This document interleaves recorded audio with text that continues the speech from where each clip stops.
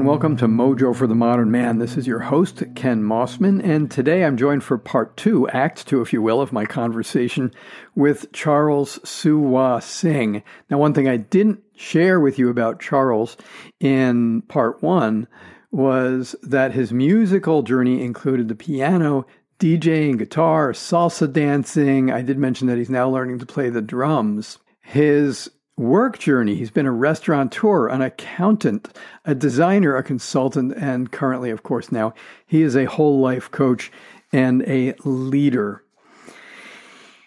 Act 2 starts with Charles sharing the lessons of fatherhood, manhood, and a whole lot more he received through a man he calls Uncle Mike. It was an older fella he connected with through a men's group that he was involved with for a while. And Charles, of course, is in Toronto, and Uncle Mike was in New York.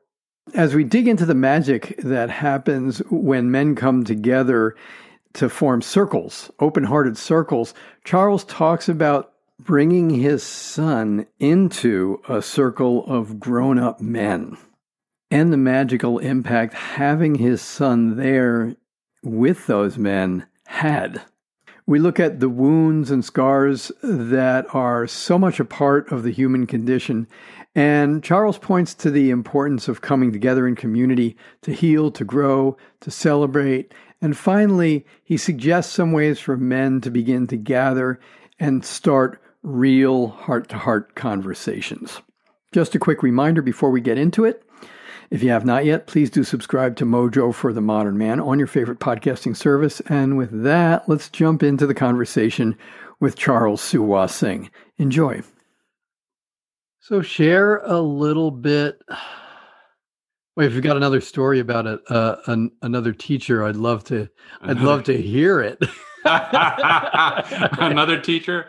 Oh man, okay. I gotta give a shout out to my.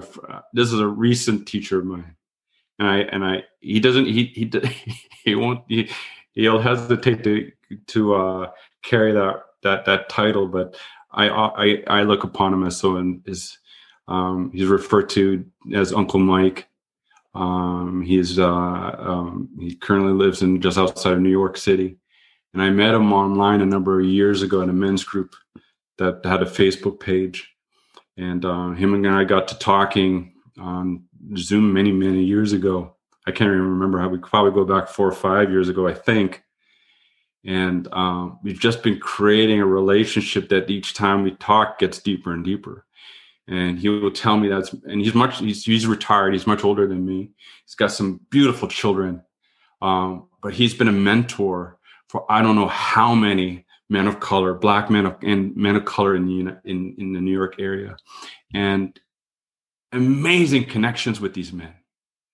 Right. And the more I'm involved with him, the more I'm now seeing more that of the experience of black men and men of color in the North, in not only in the States, but North America. Right. And some fascinating people.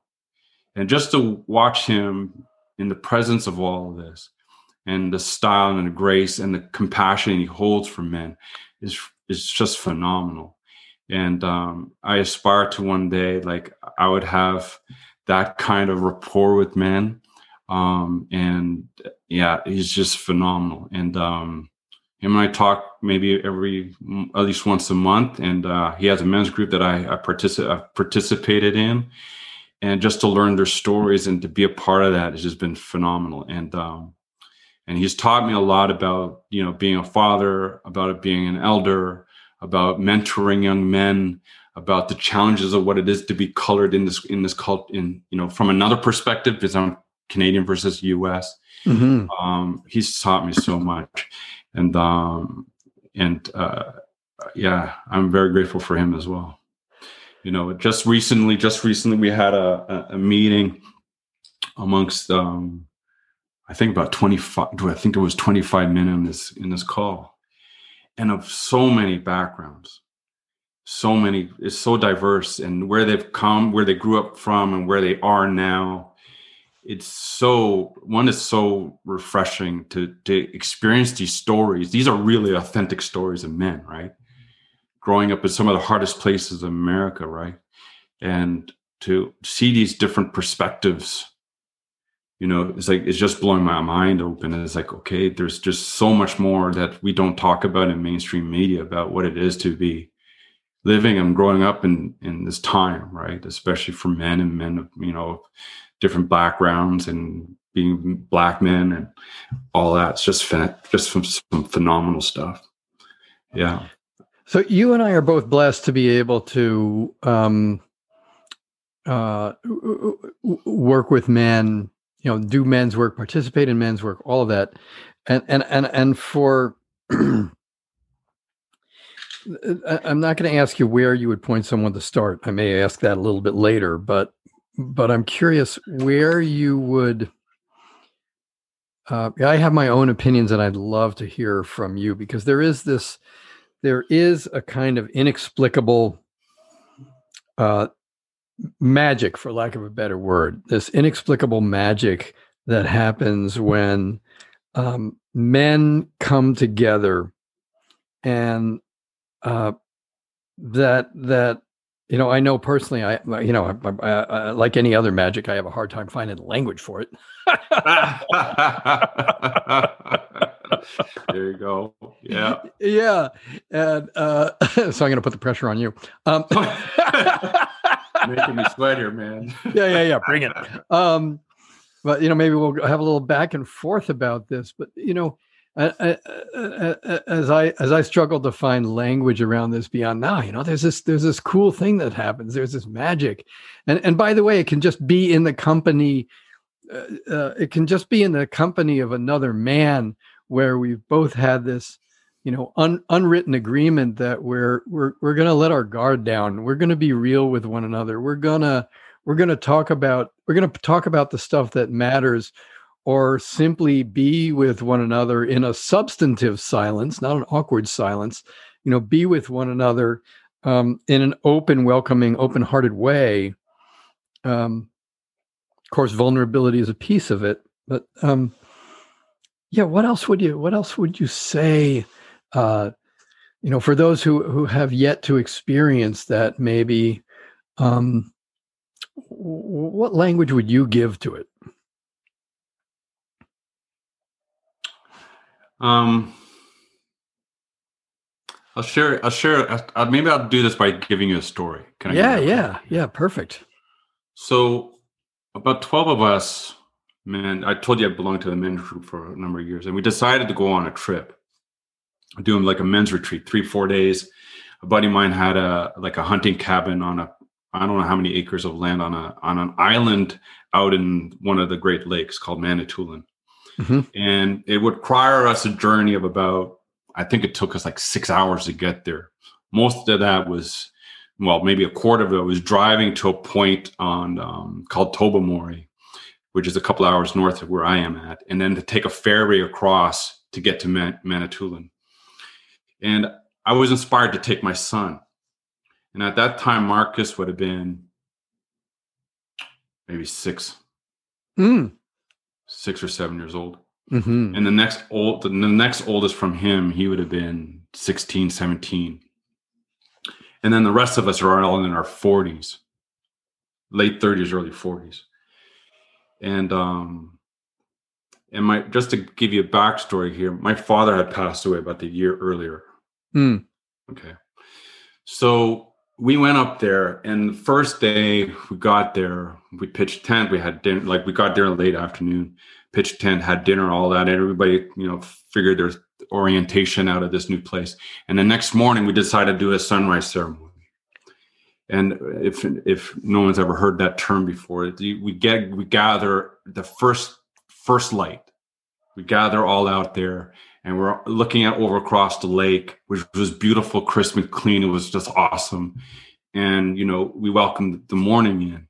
And my son, of course, being 6, is like, he's cussing. Why is he waking up at that hour? Right. And, but we put him in the circle, and we had some conversations to bring in the morning. And the layers of dialogue that occurred just instantly, right, was so rich. so colorful, so broad, so deep. It was, people were talking about their, their children back home, the people who didn't make it so far, their histories, their ancestry, their everything like this, what it was for them to worry about work and all the things they gave up to be here and stuff.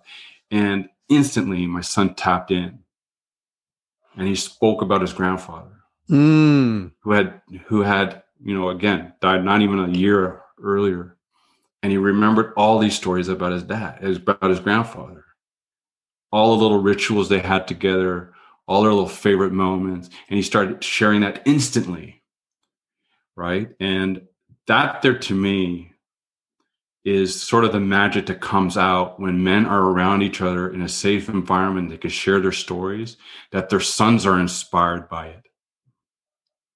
And that there, I think, is like what I think that they're like, to see him, like to watch him across from me. He's not even sitting beside me.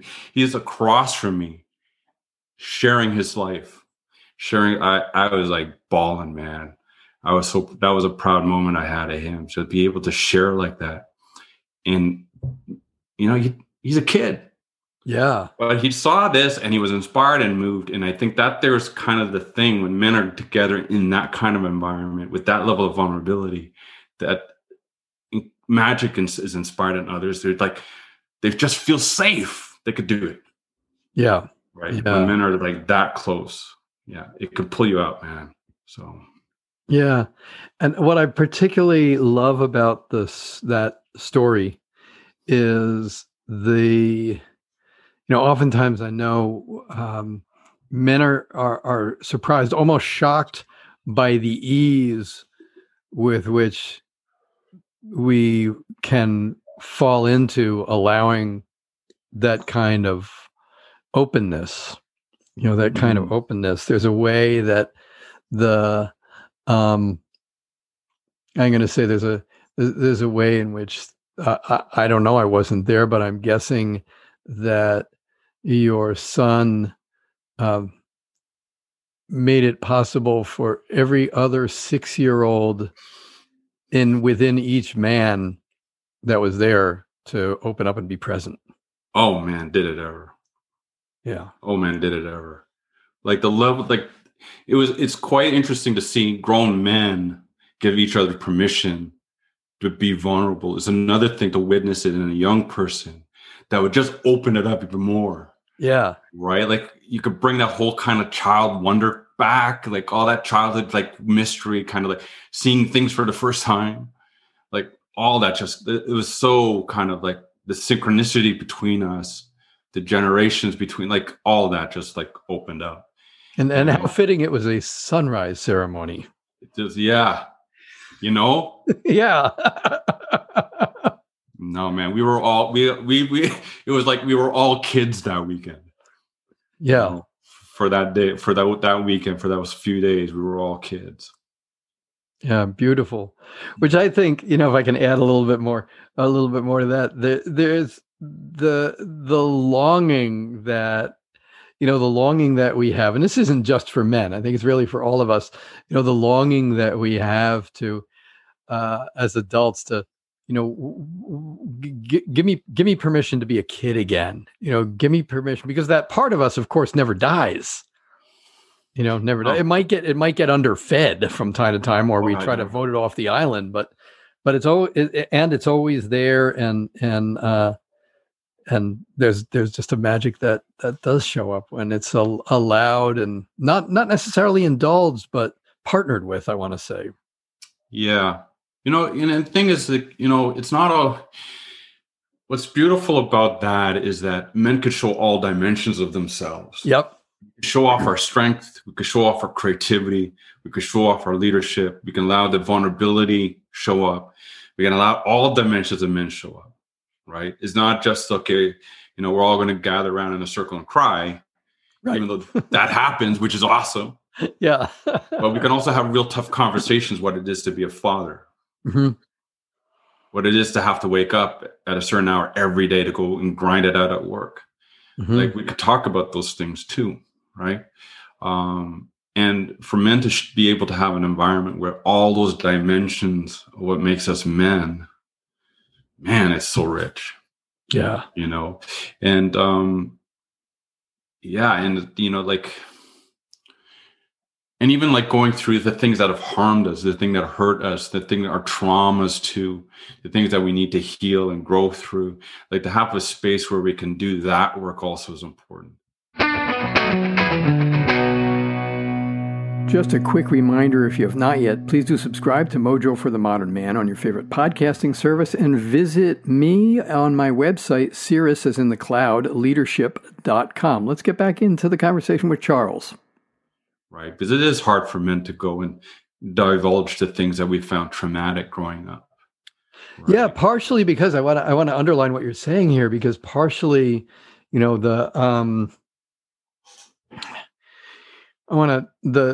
a way in which the culture, I'm going to say, it could be our upbringing too, but there's a way in which the culture conspires to convince us that oftentimes that, we're the only ones who've been hurt. No one else has been hurt. And as we start to do this work, it very quickly becomes apparent that if you're breathing and you've made it this far in life, you've been hurt. Water's wet, rocks are hard, the sky is blue. Yeah. You've been hurt.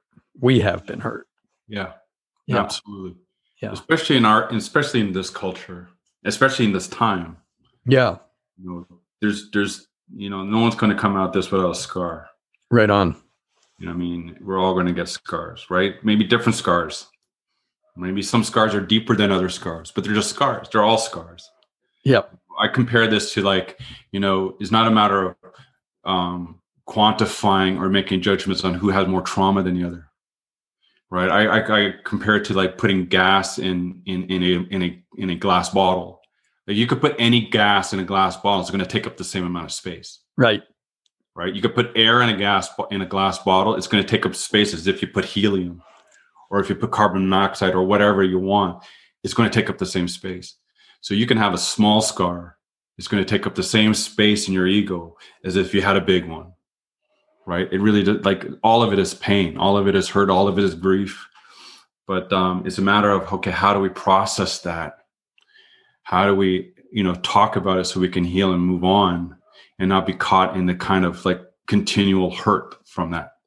And how do we hold each other in all of it? Yeah. Yeah. And I think this, I think the things that I reflect on too is that, in our culture, there's not a lot of, I use the word community in the sense of being able to hold that space. Right. Not just for just men, but even just between generations too. Right. Where, maybe before we had villages, we had communities, we had tribes, whatever you wanted to refer it to, but you know who your people are, right? And across generations too. Now we're flying all over the place. Now we're living in multiple cities. Now our parents could be in one city and we're in a different country, whatever it is. We're so spread out and trying to find our people. But it's we need to create these communities. We need to create these groups in the absence of having that other thing, so that we can find like safety to, talk about these things, right? And that's what I love about belonging to men's groups. At least I know those are my tribesmen. Those are my people, right? Those are your people. Yeah. You create that. Whereas, it's harder to do with my family who is spread across the world. To do that kind of work. And I think that's a lot this says for a lot of men in the circles that I've been in, is that their families are not there to support that kind of sacred space or divine space for them to do the work, that they have to co-create that with other men. Yeah. And there's something about that magic and the I'm going to say the visceral joy of creating that with other men is, it's beyond description. No, man, I can't. Yeah, man, it's just so. I think I've grown the most by being in a men's group, being in that circle, having my group of men. I've got relationships now that's been 20 plus years old, because of that work, and I owe them a lot about how I've evolved as a person, and I'm grateful for a lot of the men that I've worked with over the last 20, maybe possibly 20 years now. Yeah. Beautiful. I had so much else I was curious about, and I realize we're coming up on time here. So I'll ask you that question about where would you point someone who's, a man in this case. Where would you point a man who maybe he's just starting his journey and is realizing, I want some of that kind of community, that kind of magic in my own life. Where would you point him to start?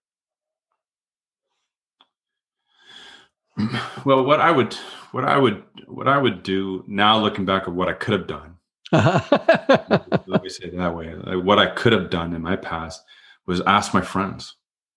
I had a lot of guy friends from high school, and one or two I'm still friends today. I could have had those conversations with them, right? So if anybody's inspired to do the work, you got men around you already.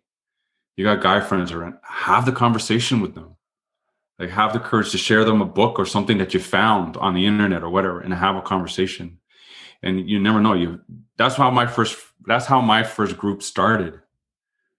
I was in a circle of guys that I grew up, and I learned them as being friends of mine. It's like, dude, like, why don't we talk more about this stuff?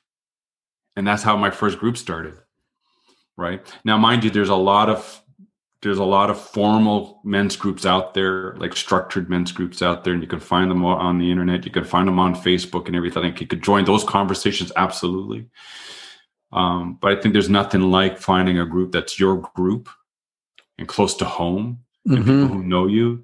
Yeah, so just have a conversation with your guy friends and start from there. Yeah, and you'll be surprised of how many guys actually want to talk about stuff. They're just not going to give themselves permission to do it. They're waiting for somebody else to invite them into it. So I would say, be the guy who does the invitation. You know what I mean? Yeah, I'm behind you there. I'm behind you 100% there. It's like so many of us are longing to have these kinds of conversations and just waiting for someone to say, hey, let's have this conversation. Yeah, man. Yeah. And then that conversation leads to the next one. Right. And next thing you know, you got 4 guys wanting to have the conversation. And then you're meeting weekly. And then you got 10 guys around you. They're all inspired to do the same thing. Yep. And right now, because they can't go anywhere, there's Zoom. There's Zoom. Gosh. Yeah. Who knew? Who knew? Thank you so much. And how do people get in touch with you, Charles? What's the best way for them to reach out to you? Well, you can find me at my website at suwasing.com. That's SUEWAHSING.com. That's the best way to find me online. And there's all the ways you can contact me through the website. So that'll be the easiest way. Okay, and I'll make sure that your website is part of the notes. And with that, thank you so much for joining me on Mojo for the Modern Man. This was a great conversation, Charles. I wish we could. We may have to do a part 2 down the road here. Hey, amen to that. Hey, yeah, I'll totally be driving for that one. Yeah, thank you so much. Thank you, Ken.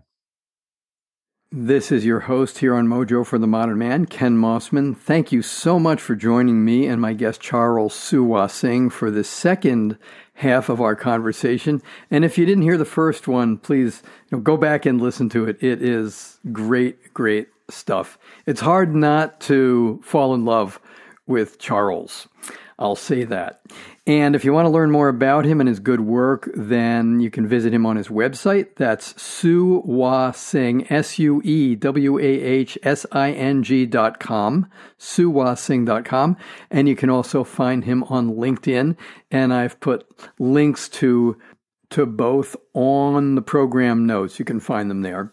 And of course, please do visit me on my website. That's Cirrus, as in the cloud, CIRRUS leadership.com. There's a lot going on.